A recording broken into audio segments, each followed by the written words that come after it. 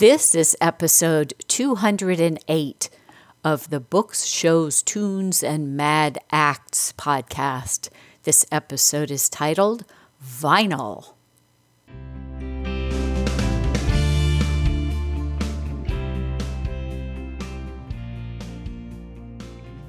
Hello, everybody. Welcome to Books, Shows, Tunes, and Mad Acts, the mostly self-explanatory show about stuff we like. I'm your host, Jennifer Crittenden. This show is a reboot of Dear Discreet Guide, which ended with 202 episodes at the end of year 2020. So thank you for joining us in the new show. I'm excited to see where this new adventure will take us.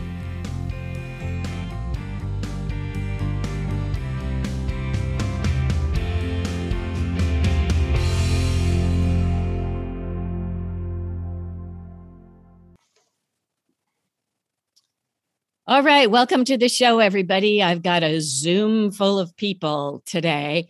And first, I want to mention my co-conspirator, Bill Aho.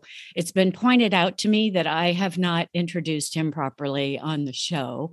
And since today is kind of a full day, I won't take a lot of time, but I will say how much I appreciate Bill helping with the show and bringing such interesting guests on as we have today. And I'll also just say that you never know where bowling can take you. And I'll leave a fuller introduction for another day. But with us today are John Teichman and Jeff Walker. And John and Jeff are friends, not just random people that we've stuck on the podcast together. Thank goodness. In fact, they've known each other for 45 years from their days back in Marquette, Michigan. We're getting a real theme here on this show about Marquette. John got interested in vinyl when he was an undergrad at Bowling Green State University and hosted a radio show called the Rock and Roll Power Hours. I would love to hear some archives of that show. He was intensely interested in music and even booked Jeff's band, Gravatar, to come play on campus. He went back to NMU to work as an admissions counselor and has been in higher ed now for 23 years, where he amuses students and parents with his collection of rock and roll posters in his office, including David Bowie and Frank Zappa and so on. He and his wife also opened a collectibles store in Marquette called the Emporium, featuring vintage vinyl, which is our topic for today. He writes, looking at this brief summary, it's wonderful how life can come full circle with new adventures, discoveries waiting down the road. When that 15-year-old walks into our shop looking for Electric Light Orchestra, pretty open-minded kid, I have to say. I feel fortunate that I get to provide a window into a larger world of music/culture beyond the Upper Peninsula of Michigan. That's so cool. So actually, both Jeff and John were kind enough to write nice bios for me, and I really appreciate that. And now Jeff, he's also a Youper. See how I worked that in there. He wrote, I started buying records as soon as I had money. I really love that. We had that one episode where we talked about our early experiences with music. And yeah, I can imagine when I first started getting money too. It was like, what do I spend this on? Music. He started playing in bands in high school, worked in record stores, promoted shows, etc., while he was attending the University of Michigan. And then he went west and got a master's in expressive arts therapy, which sounds to me like he must have gone to California. Moved back to Michigan and opened a counseling office. He also had a bunch of vinyl and a brother with a connection. So he started the Ore Dock Brewing Company show in Marquette, which is a sale collectibles vinyl event that John got involved in then 8 years ago and has turned into this massive multi-day event that they hold in multiple cities around Michigan. So it's clear that we have some serious vinyl folks on our hands here today. Is there a word for people who are crazy about vinyl? Like vinyl heads? Or Poor. I was thinking, Bill, we're so rich. We're so rich. We have so many riches around us, whether we have money in our pockets or not. Right. Vinyl kings or something like that. Yeah. Right. Anyway, welcome to the show, Bill, John, and Jeff. Thank you. Thank you. We always hear all the time that records are making a comeback. Probably every year we hear that on the news or someplace. But for the collectors, it never really left. We've always had vinyl there. Maybe not as much of the new stuff, but what are your thoughts on records coming back supposedly? Well, I have a lot of affection for what's happening just because the variety of stuff that turns up I like to joke with Jeff, when I started doing this, I had this many records. And now all of the available space in our home and our shop is filled with records, and the abundance is amazing. You make a really good point that it never really left. But I think the thing that's changed is that these records are now being featured in commercials on television and in movies. And it's just sort of this, like throwing a baseball around the front yard or playing Frisbee. It's become a lifestyle presentation piece that it wasn't, I think, 15 or 25 years ago. And that, like the fact that it's introduced into the culture in really wild ways, makes people want to be a part of it in a real immediate way. Yes. And I think that it's important to note that the record industry foisted upon us a false idea. They brought out this belief or created a belief in the majority of people that they don't make records anymore. Mm-hmm. When CDs were new, everybody was excited about them, or many people were excited about them. It took me a long time to buy a CD player. It wasn't until Frank Zappa put out an album that had material that was extra on the CD for the first time that I went out and bought a Magnavox CD player for $119. It lasted me 12 years, and it's the last one I ever owned. Wow. That aside, they never stopped making records. We were told that the price of vinyl was going to stay the same, and that the price of the CD, which was very high at the time, was going to come down to meet that of the price of the LP. In fact, what happened is the opposite, is that the CD price remained almost static, and that the price of LPs rose to meet it. And record companies continued, the major labels in particular, continued to press less and less copies of every title they released, and in some cases none, but they never stopped pressing records ever. And so they really tried to kill it, because it's easier to ship CDs. They're smaller, they're lighter, they are less fragile ultimately. But records never went away. I think it's also interesting to note that CDs are making a comeback. And that is driven, I think, in part by the fact that large retailers have in the main nixed their media sections. Like you go into Walmart or Target, at least I assume, I haven't been in a Walmart in 22 years, but in a Target store, there are only a few dozen LPs and almost no CDs. So what we've seen is that people are coming to our record shows and buying handfuls of compact discs. Huh. Also, there's the story that cassettes are coming back too. I mean, it's really a weird thing to see cassettes coming back with limited pressings of stuff or recordings of things. Absolutely. I've got a stack of Britney Spears cassettes right here. I kid you not. I mean, I bought them with the thought that people were going to want them in Marquette or online sooner than later. They make a limited number and then they're gone. And then people say, wait a minute, I wasn't able to get that Britney Spears cassette. I need that. And then they buy it from me and John. Jeff's got to liberate those Britney Spears tapes. I'm conserving them right now.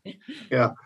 The quality of sound always comes up when it comes to music and different medias that there are. Even though analog records seem to hold the better, warmer sound.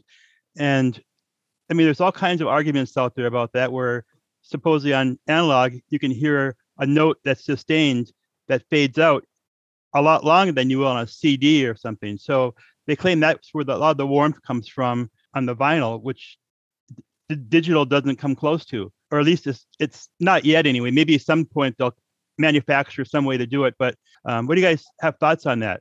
Well, Bill, I've never heard one, but I've seen CD players that cost $8,000, $10,000, $12,000 that purport to replicate the sound of vinyl, which I just find insane that, that somebody would go that far to try to make something sound like something else that we already have. Good point. This doesn't exactly speak to your question, but I think it's illustrative that, from my experience anyway, I at one point had thousands of CDs, and then when I moved out west, I realized I needed to focus on one thing, and I chose vinyl, and I'm glad I did. I got rid of all but a couple hundred CDs that were important or weren't available on vinyl, and then went forward mostly listening to records. I was, as many people were, seduced by the availability of online downloads during the era of LimeWire and things like this, and would stay up all night long like an addict downloading videos and sound files. And I had accumulated some, 65 or 70,000 songs, and went to move them from one hard drive to another. And in the process, which took 24 hours, the machines stripped the data off of 90% of them. So here are all the songs, but am I going to go back and figure out the order and the titles and the artists? No, I'm not. I cried a little bit. I deleted it all. I shut it down, and I've never downloaded a digital file since. And that would have been 13 years ago. So I'm done with digital music. I just, I don't care what it sounds like anymore. But I'll use YouTube to preview something if I don't want to open it. If I get something into my hands that I need to know what it sounds like, but that's as far as I go with digital music. Well, and it's also like, I think this sort of, I don't know, I think about Harold Hill and the Music Man, or like the medicine show that would come to town, and the snake oil salesman. And, looking back, I remember the allure and the temptation of I remember like high-end CDs, gold-plated CDs, and all of this stuff.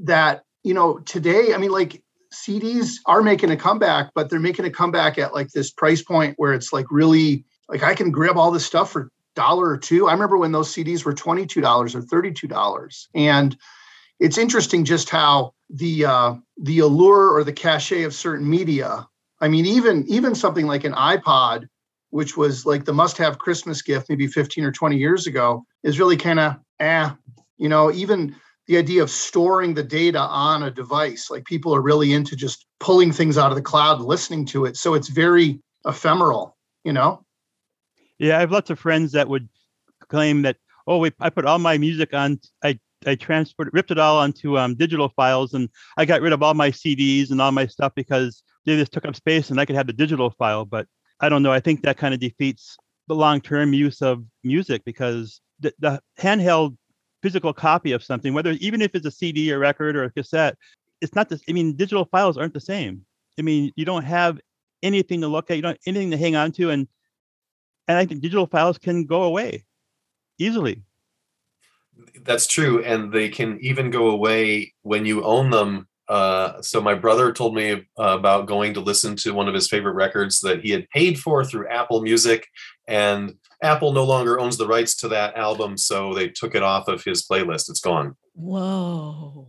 Boy. Right? That's scary. I don't want to be part of that. That's not cool. Yeah. And I have the fear with digital music that at some point hackers are going to come in and find a way to disrupt the whole medium somehow, because they're always trying to find ways to mess things up. Why can't they put something out there in the media world for things? I don't know. I know it's not a pleasant thing to think about, but I think it's possible.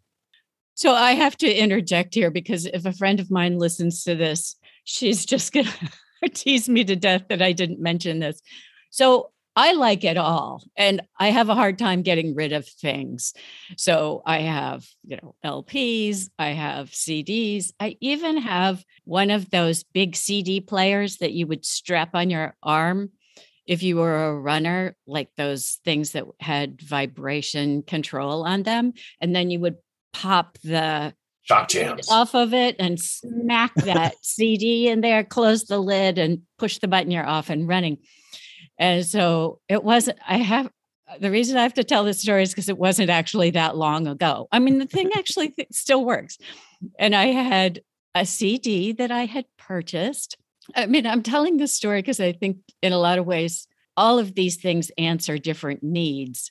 The ultimate need is our need for music. But anyway, so I had this new CD. I didn't have time to rip it, all that.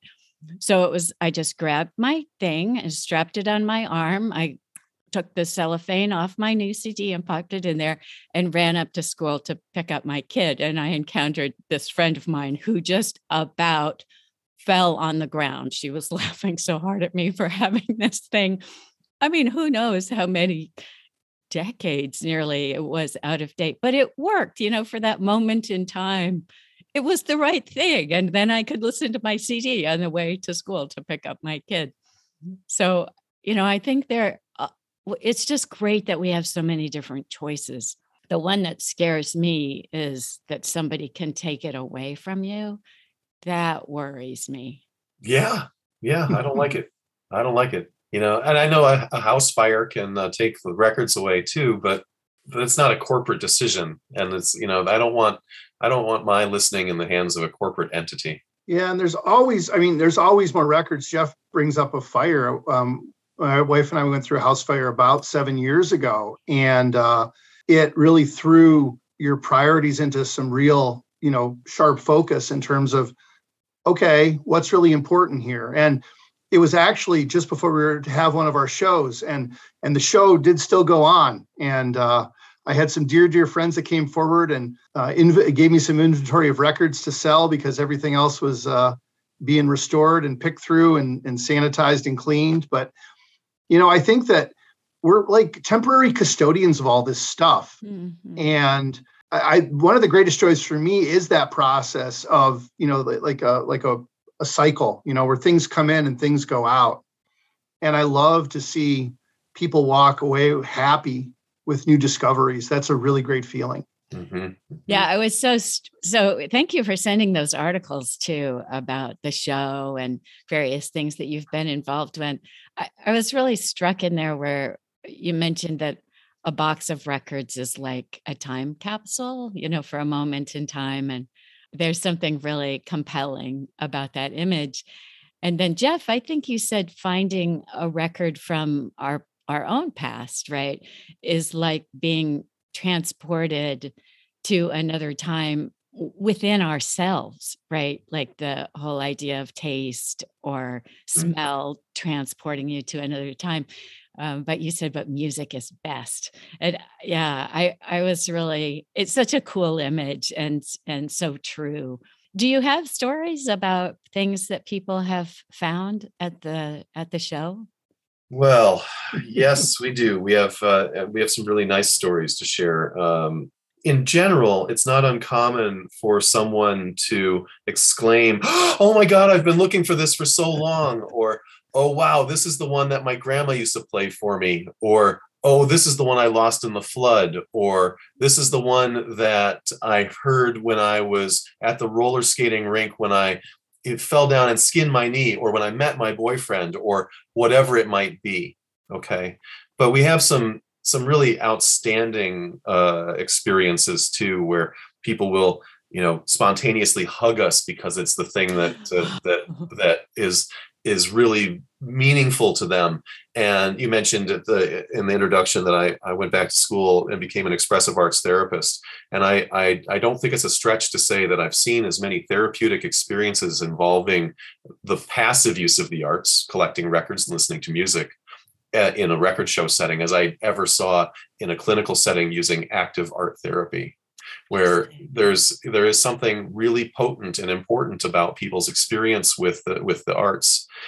So one is that a fellow came in, and I'm guessing he was 80 years old or so, and he brought a box of records, a bunch of 45s, and sat with us It was kind of slow that day in that moment, which is always a nice thing. It's good to be busy, but it's also good to have some downtime where we can do our moving, sorting tasks and moving things around and relax and have a bite to eat and chat with somebody for a little longer period of time.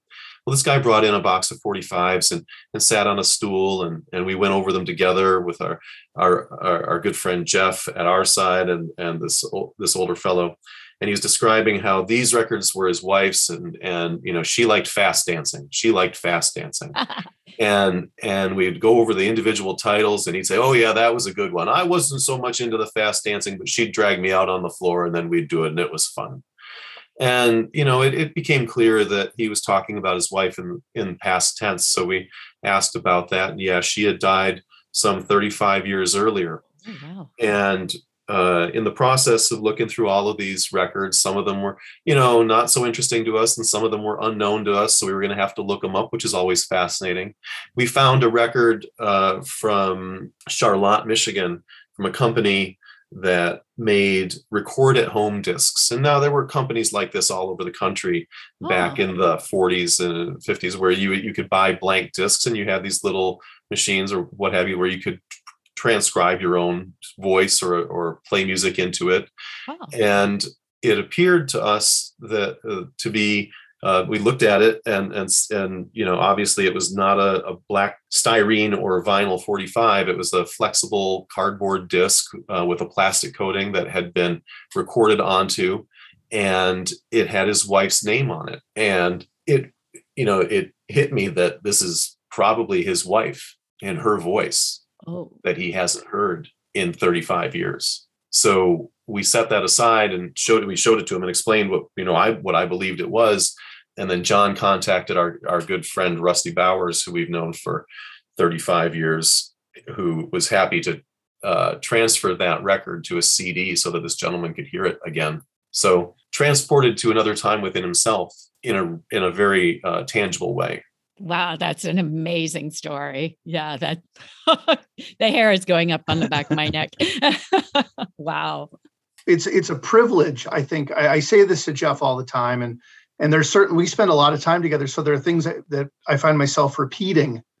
And I'm like, I probably have said this before, but I really feel like it is a privilege that we're in this position to interact with this very vast diversity of people, from grandmas and grandpas to newborn babies at these events. It's really everybody.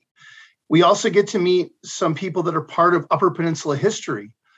Got to know Diane Patrick through Snowbound Books when she was at a local bookstore in Marquette. Her husband is Mark Mitchell, who some listeners may know as the man who wrote the theme to Discovering, which is a long-running local outdoors program on TV6. And Mark Mitchell created local recordings, a lot of songs about the UP, about the Upper Peninsula history, and had these records pressed up. And I remember seeing him play a concert in my elementary school when I was growing up. And the idea of like locally made music is really enticing to me because it's part of our shared history in the area. And it is like a time capsule, but it's also something that you don't see very often. His particular record had hand-done calligraphy on the back, both the records, by a local artist named Jack Bowers, who originated, and Bill may know about this, the Say Ya to the UPA bumper sticker. And so this bumper sticker became a phenomenon probably 30, 40 years ago. And Jack Bowers was instrumental in the Hiawatha Music Festival. He's recently passed away. But this calligraphy on the back was really it really had this handmade element to it. So Mark and his wife came to our event. We talked a lot. He signed some records for Jeff. We took some pictures. And then he came back with a whole bunch of elements from his original recordings that he gifted to us. And Jeff, are the color separations for the album art and the paste ups for the record. The original calligraphy that Jack Bowers did. Yeah. And he was even telling us how they recorded the record at White Pine Studios in Ishpeming, and then drove those reels down to a recording studio to master them in Cincinnati, Ohio. And just thinking about that, like something that you would have to do in the 70s, it was so labor intensive and so hands-on. And now here we are 45, 50 years later, you can do it in your bedroom with a computer. Mm-hmm. So Mark brought us these art pieces, the original artwork from the records, and gave them to us. So now they go into the archive that, John and I both have places in our home where we have set aside things of local interest and Michigan related, and at some point hopefully we can find a museum that wants that kind of stuff. This story with Mark Mitchell and this particular record, the theme to discovering, continues, though, when a family that we know was in visiting us. So it's a man and woman and their son. Their son is an avid record enthusiast at 15, and he really has lots of questions, and we take time to talk to him about different artists and share books with him and point out things he might not otherwise have known about. Well, while he was running around looking for Jefferson Airplane and Rolling Stones and whatever else it was that day, I showed his mother this Mark Mitchell record that Mark had signed, and she said, "Oh, his dad used to sing that to him when he was having trouble sleeping," and so she took that record home. Right. Uh-huh. So they can listen to it. Yeah, I think somewhere in the articles there's something about this idea of generations, right? That music, that you associate certain music with different generations in your own family, and how powerful that linkage can be, right? Mm-hmm. Mm-hmm. Yeah, it's fascinating to see what people come in looking for and relate it to other generations in their family. Mm-hmm. There was a young woman, probably a high school student actually, who came in and was asking about the ink spots. I said, here we go again. Grief. What is it? Well, you're looking for the ink spots. I can't believe you're looking for the ink spots. And then we talk about that for a couple of minutes. And then she says, "Do you have any butthole surfers?" I just felt my brain melt. Right, exactly. I have this teenager who's Whiplash here. What? It's like, and then says, "Butthole Surfers are my mom's favorite band." And this is just such a weird moment for me, because I grew up going to see the Butthole Surfers, and they were certainly not my parents' favorite band in any way, shape, or form. Well, I think it just goes to show you how the kids that are really into music is so diverse now, because they're all over the place, because they don't have the same resources that we had to find music. I think. I mean, they're hearing it from their parents or commercials or games or whatever the place is, and the diversity is pretty cool. That's the best part about this time right now. And a really interesting thing about what you're just talking about, I think, is that when I grew up in high school and university in the 90s, there was this real pecking order in terms of what's cool and what's not cool. And I think that has really been sort of stratified and just, almost like leveled out, where someone can unapologetically come in and say, I'm looking for the Bee Gees, I'm looking for the Carpenters, and Captain and Tennille. Yeah. And you're right, Bill. It's the ink spots are actually featured in a video game that Jeff and I started to research. It's called Fallout. And there's a soundtrack that goes along with the game. And it features Marty Robbins, the Ink Spots, Dean Martin, Frank Sinatra.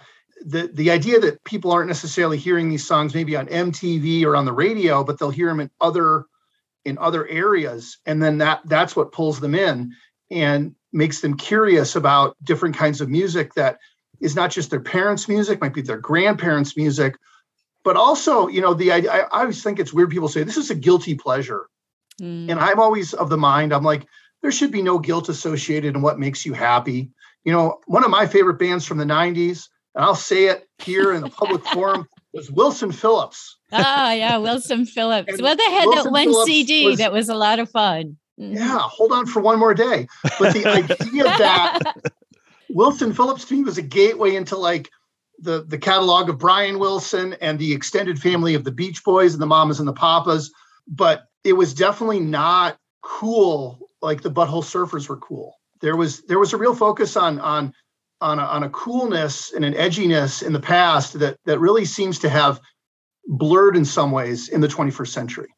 I love Yeah. that. I think that's so great, right? Because, yeah, some of it was just silly. At least I remember that in high school, what kind of music you liked and how you would group with people, oh, they're into blah, blah, blah. It was so dumb. It was so high school, right? Surely we're moving beyond that now, I would hope.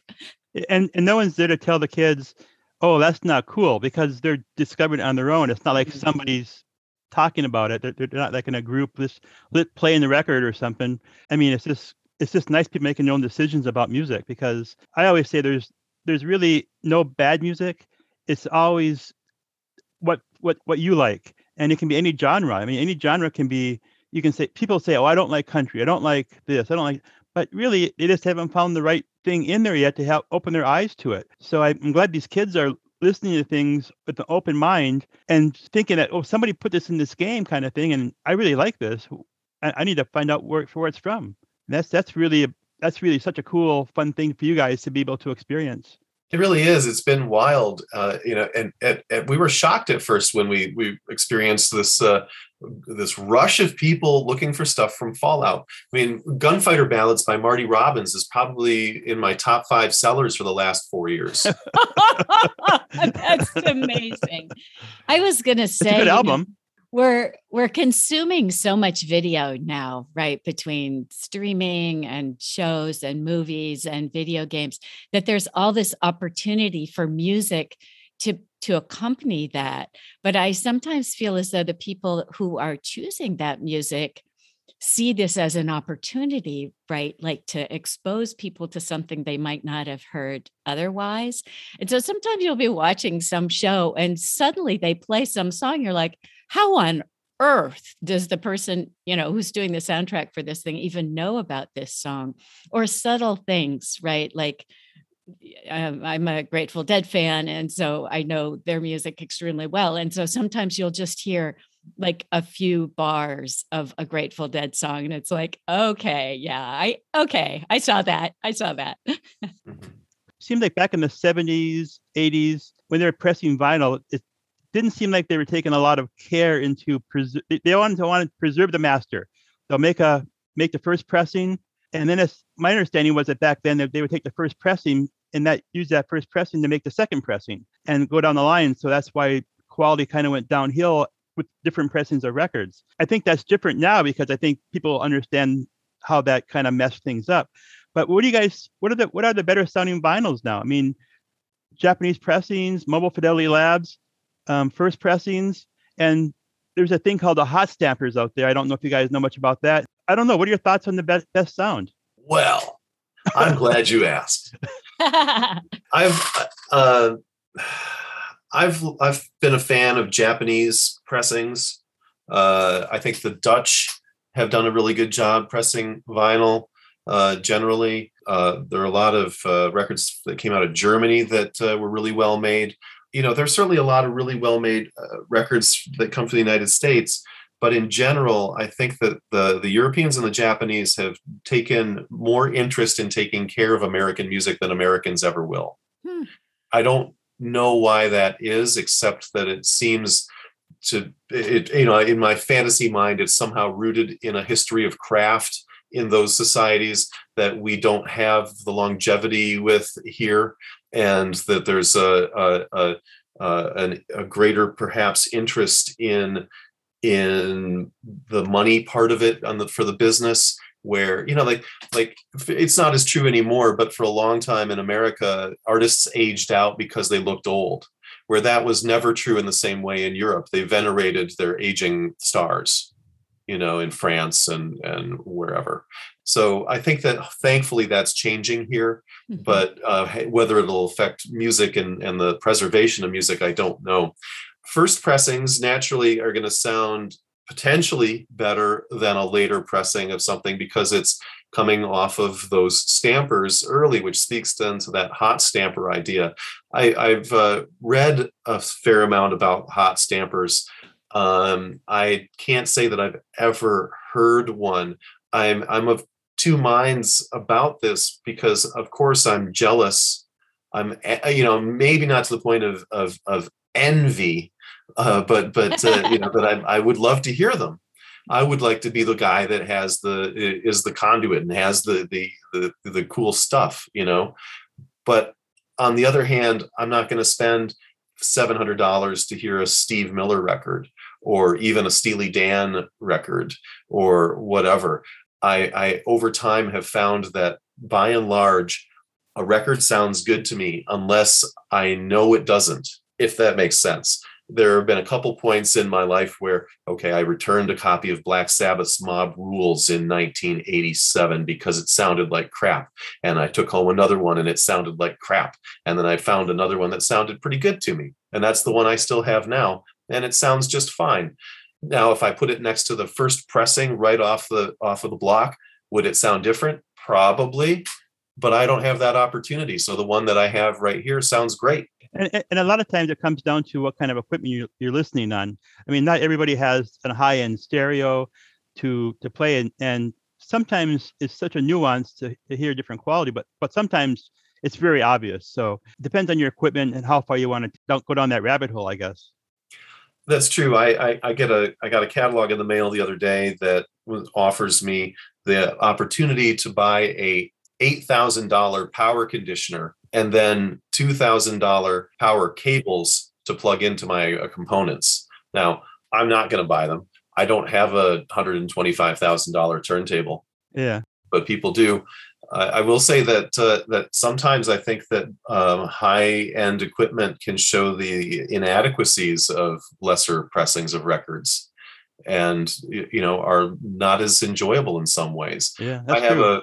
I have a $1,500 turntable that I have been frustrated with since I bought it, and recently switched it out for now this is a nice turntable, but a Marantz turntable that my dad bought in 1975, and I think that has maybe the second needle that it's ever had, and it sounds great. Wow. So back when I was a younger kid, and probably my 20s or so, I was buying records. That was probably back in the 70s or so, and I figured out what were first pressings from Columbia. You just look at the spine and you look at the code number, and if it started like an FC, I think it was, that was the first pressing, and after that it wasn't. So I would hunt out the ones that had the FCs on them. So if you know what you're looking for, you can still probably find that kind of thing, but it just you have to really enjoy the hunt. Mm-hmm. That's true. So with all these things going on now with vinyl and everything else, what are your thoughts on these box sets that are coming out that have like every single version of the recording of one song all the way up, like one CD, maybe one song with 13 different versions of that song, not even full versions, just parts and pieces. What are your thoughts on all the box sets? Yeah, Jeff and I were just talking about this, actually. Jeff talked about the Robert Quine tapes that he made of the Velvet Underground, and how I remember a box set from my college years that my American Culture Studies professor had, where it had 14 different versions of Heroin on it. But I will say that it's important to be curious and not judgmental, as Ted Lasso says. And the idea that, I don't want to yuck anybody's yum. You know what I mean? If that's going to bring somebody pleasure, absolutely. The other thing that's interesting is, look at this Beatles documentary, The Get Back on Disney Plus. 9 hours of them playing I've Got a Feeling, 15 different times. Or how many? I don't know if I need to hear Don't Let Me Down again after watching that film, because I'm kind of I'm full up. I'm full up on that particular song. Now, that almost felt like, to Bill's question, like a visual box set. Because you're like, okay, you want all of the footage from Let It Be? Here you go. All of it in high definition, and every hour of every day during this whole period. And I think there are definitely people that are completists. Jennifer, you mentioned your interest in the Grateful Dead. And I think that the Grateful Dead following is very much about hearing every version of every song. And that's awesome. I always love to hear new stuff. Jeff always talks about, we want to hear the music that we're not allowed to hear. Mm-hmm. So yeah, big fan of that stuff. And so, John, I think that music that we're not allowed to hear might dovetail into what I imagine the second part of Bill's question here, the black sheep of the record industry, the bootleg. I love bootlegs. I do too. Yeah. I love bootlegs. The first bootleg I ever bought before I knew what a bootleg was called Sweet Sister Ray by the Velvet Underground. I bought it from Dearborn Music it must have been 1984 or 5. I think 1985. I was visiting my grandmother in Dearborn, and I walked over to Dearborn Music. That day, I bought a copy on cassette of the Cramps' Bad Music for Bad People. I bought Motorhead's No Remorse in a leather-bound jacket. I bought a Motley Crue Helter Skelter picture disc 12-inch that my grandmother looked at and said, "What is wrong with them? That's not natural." But the most important thing was this double LP of Sweet Sister Ray by the Velvet Underground, 4 side-long versions of the song Sister Ray. And I took it home, and I couldn't understand why they would have 4 versions of the same song. It didn't make any sense to me, but I listened to it all the way through, and I was sold. I was sold on the Velvet Underground, and I was sold on the bootleg. Like, I need to hear everything I can hear by this band. And so I've collected tons and tons and tons of bootlegs of the Velvet Underground, the Grateful Dead, Frank Zappa, on and on and on and on and on. And, even artists I really don't care about, like Meatloaf. I don't really have a fond. I love a good meatloaf sandwich. I'm not a big listener to a Meatloaf. I respect his appearance in Rocky Horror Picture Show, and he's a songwriter. Well, he's a good performer. I have a Meatloaf bootleg because I'm not supposed to hear it. I want to hear it. Mm-hmm. I know this. It's a lot of stuff that, there's the stuff that's kind of like more pirated, where an album that hasn't come out yet, someone gets a hold of it and they do a lot of copies, and that's kind of the bad side of the bootleg. But it's the stuff that never comes out. All the stuff that you're a lot of it's live, and there are some stuff that are outtakes and things. But the ones that make the real counterfeit copies, let's say, that's a travesty there. But all the other stuff, all the bootleg stuff, that's stuff you can't find, that you hear about. Oh, the Great White Wonder was one of the first ones back in the Bob Dylan, and they probably had like 4 or 5 different versions of that. And it's just amazing that it's still out there. There's still bootlegs out there. I go to shows and I find bootlegs on CD all the time now of shows and different things that you just can't find. Because I enjoy that kind of thing too, hearing the stuff that they really didn't want you to hear, or they weren't happy with. But I've kind of discovered that even though they weren't happy with something, sometimes it had a better feel to it, better warmth. Like demos to me, a lot of times have a more warm, heartfelt feel, because they're kind of bringing the song forward a little bit to do something. And I really like to listen to the demos. For the Grateful Dead, a lot of times the songs were prepared in a certain way for radio play. And with the bootlegs, especially the live recordings, sometimes you'll get to hear a version of the song that's really long, especially if they're going from one song to another and folding in covers or acknowledging other songs. It just doesn't work very well on the radio, where they're trying to put advertising in there too. So yeah, there's something that you get. I think people turn out to be a lot more tolerant or accepting of long songs than maybe was thought back in the day when everything was governed by radio. Yeah, I think that's true. I think there's an interesting democratization that's occurring because of the internet, where people can really explore a much wider range of available artists and material within those artists, and listen to an entire 4-hour Brian Eno Thursday afternoon performance production, what have you, and not have anybody to tell them otherwise, that it should be 3 minutes or nothing. What are the record buyers looking for these days? You kind of touched on that some, but like, are there patterns? You mentioned the games and like ink spots and things, but are there any other? Personally, for me, if I hear a song in a movie or TV show or something, I'll look it up and say, hey, what is that song? Kind of spoke to me a little bit. Who was that? What is it? But what are you finding as patterns with the buyers these days in the stores or shows?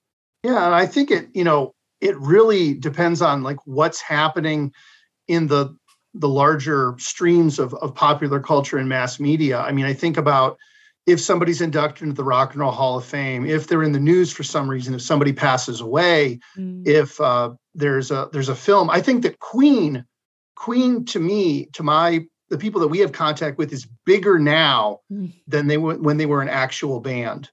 And I'm a Queen fan, like going back to like the Flash Gordon soundtrack. Like that was one of my favorite Queen records.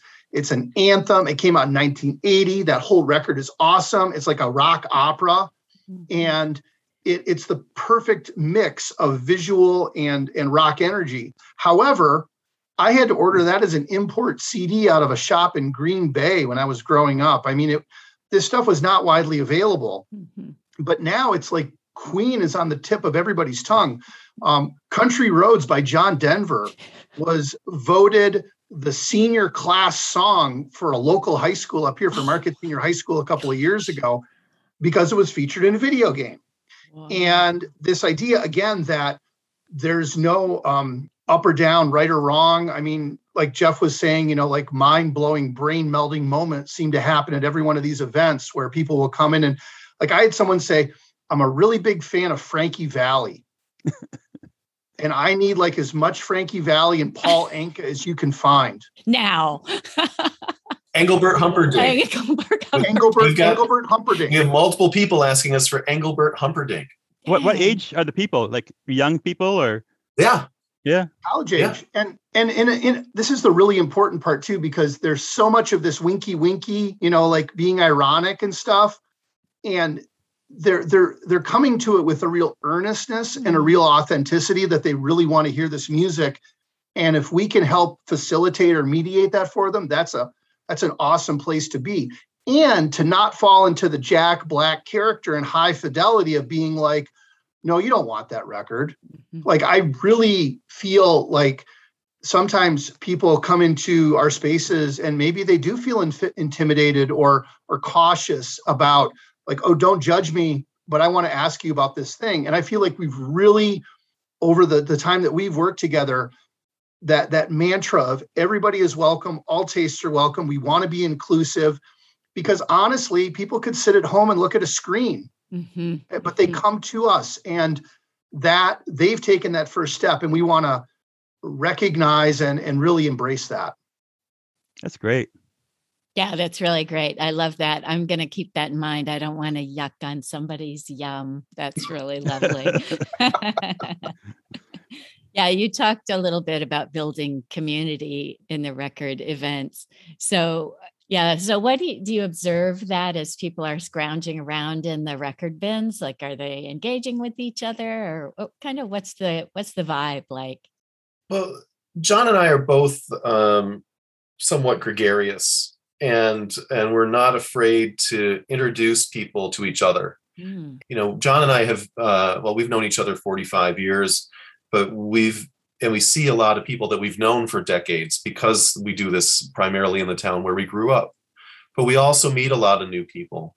And when we meet somebody that we enjoy, we're quick to introduce them to our old friends.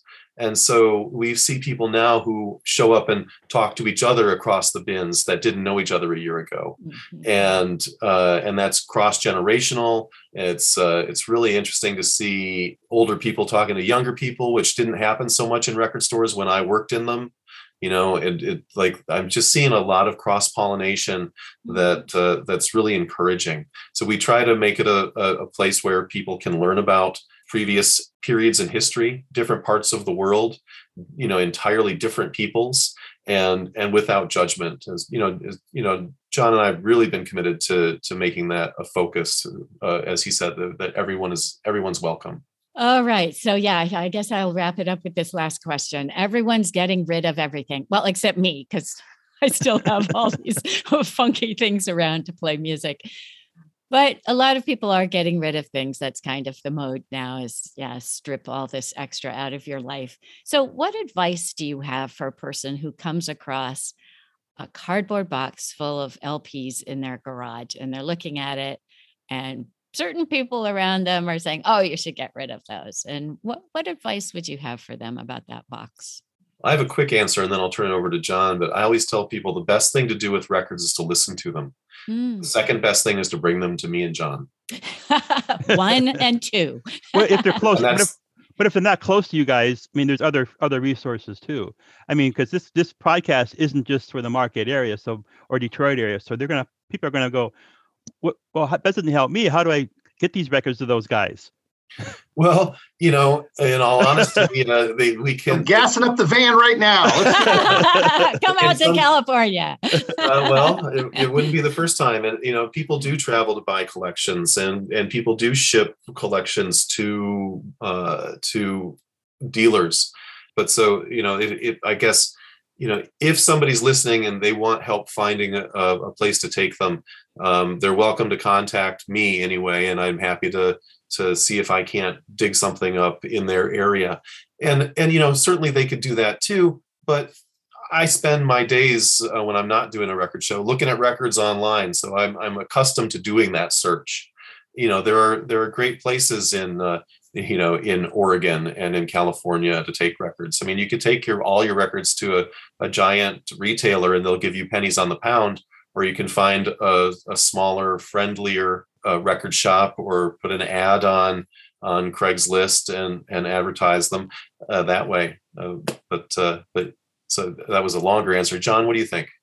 Well, I welcome any and all contacts from people, because you never know what you're going to find out there. And someone may be ready to unload all this stuff, and I'm just tremendously excited and over the moon about what they have. And again, it's this idea of passing stuff on. And if people really do want to liquidate, to downsize, please contact us. I think that, we like to kind of combine our powers and our skill sets. I mean, it's not unusual for me to call Jeff and turn the camera on and we'll go through stuff together, even though we're 500 miles away from each other. I've put him in touch with people downstate.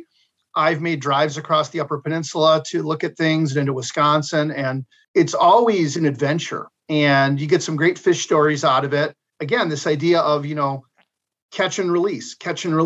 You know what I mean? Like you're finding new things, and then and it's really weird because someone will walk into one of our events, they'll walk into our shop, and I may not remember their name right away, but I'll know exactly what record they're looking for. And I'll be like, are you interested in this? Or how about this? And it's so much fun, this thing we get to do. And I think that, we really like to be candid, direct, and fair with everybody that we interact with as well.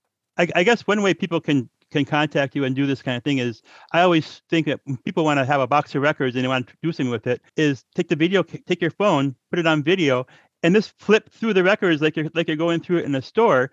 So if you can see what the records are, that gives you a kind of a feel of, well, it's a lot of marching band and things that, people do like out there, but it's not going to be, if they're looking to make a big killing on it, they're not going to do too much with it. But at least you can kind of get a feel for, well, yeah, you got some good stuff there. So you want to be a little hesitant to just sell it for the whole box for $20 when you don't know what's in there. That's right. And it may be that somebody contacts John or me and we do that, flip through it together via Zoom or whatever. And there's something that is outstanding and the rest is not so great. It might be worth their time to ship us one record and donate the rest. It's hard to say. Yeah. It's amazing what'll walk in through the door. Most records aren't worth a lot in terms of money, but some records are worth a lot of money. Some records are worth a lot in terms of people's emotionality and their remembrance and their personal, feelings. And that's really exciting to me. It's also, I don't really care if I'm selling somebody a $2 record if they're excited about it, or a $200 record, as long as they're still excited about it, So happy to help people if we can. That's great. I'll tell one more story, because as you're talking about this, I suddenly recalled this. I'd completely forgotten this. I had a small handful of Grateful Dead albums that I was taking up to a store in Encinitas that bought used LPs. And, they were probably pretty crappy copies, just ones I'd had for a long time, or I had duplicates of, or, just kind of old and trashed.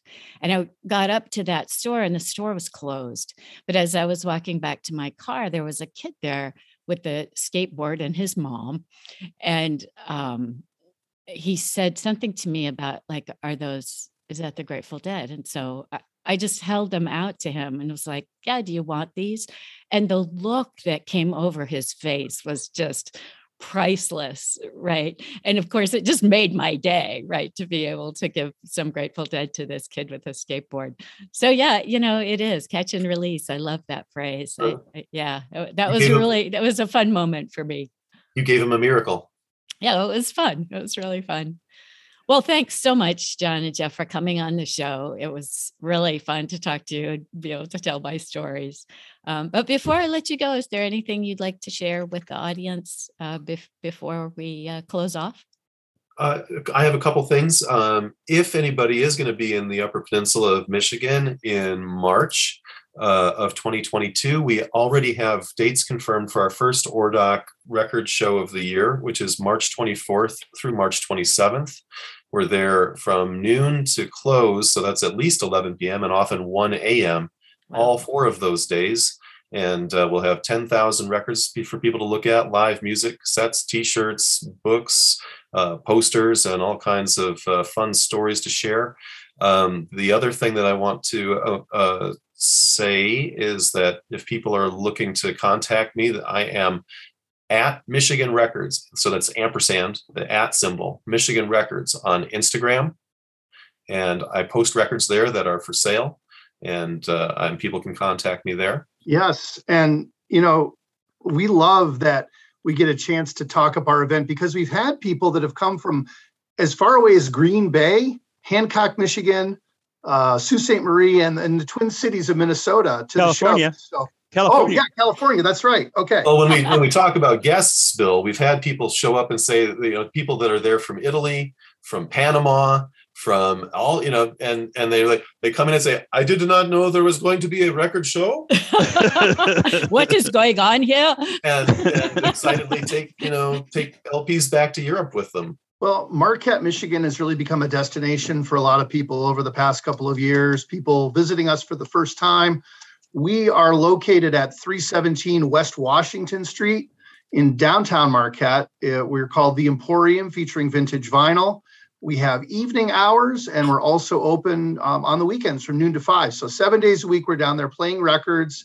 Love to host people. And I can be found on Instagram as well.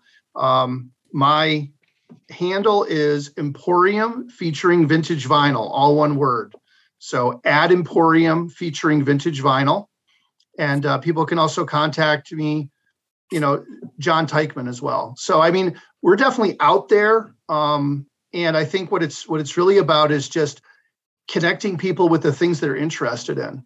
And whether that's close or far away, we're excited to do it. We've connected with so many people over the years that it's just, and it's been great to get to know both of you as well. That Bill came all the way to Marquette and we got to know each other, and he visited the shop and he came to the show and found some treasures. That's awesome. Thanks, you guys, very much. Thanks, Jennifer. Thanks, Bill. Thank you. Thank you. Thanks, everybody, for listening. We really appreciate it. Don't forget to check out the show notes for additional information about this episode.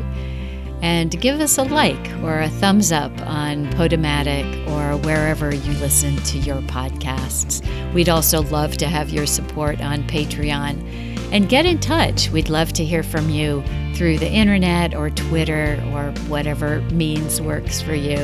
And finally, thanks to Caffeine Creek for the theme music.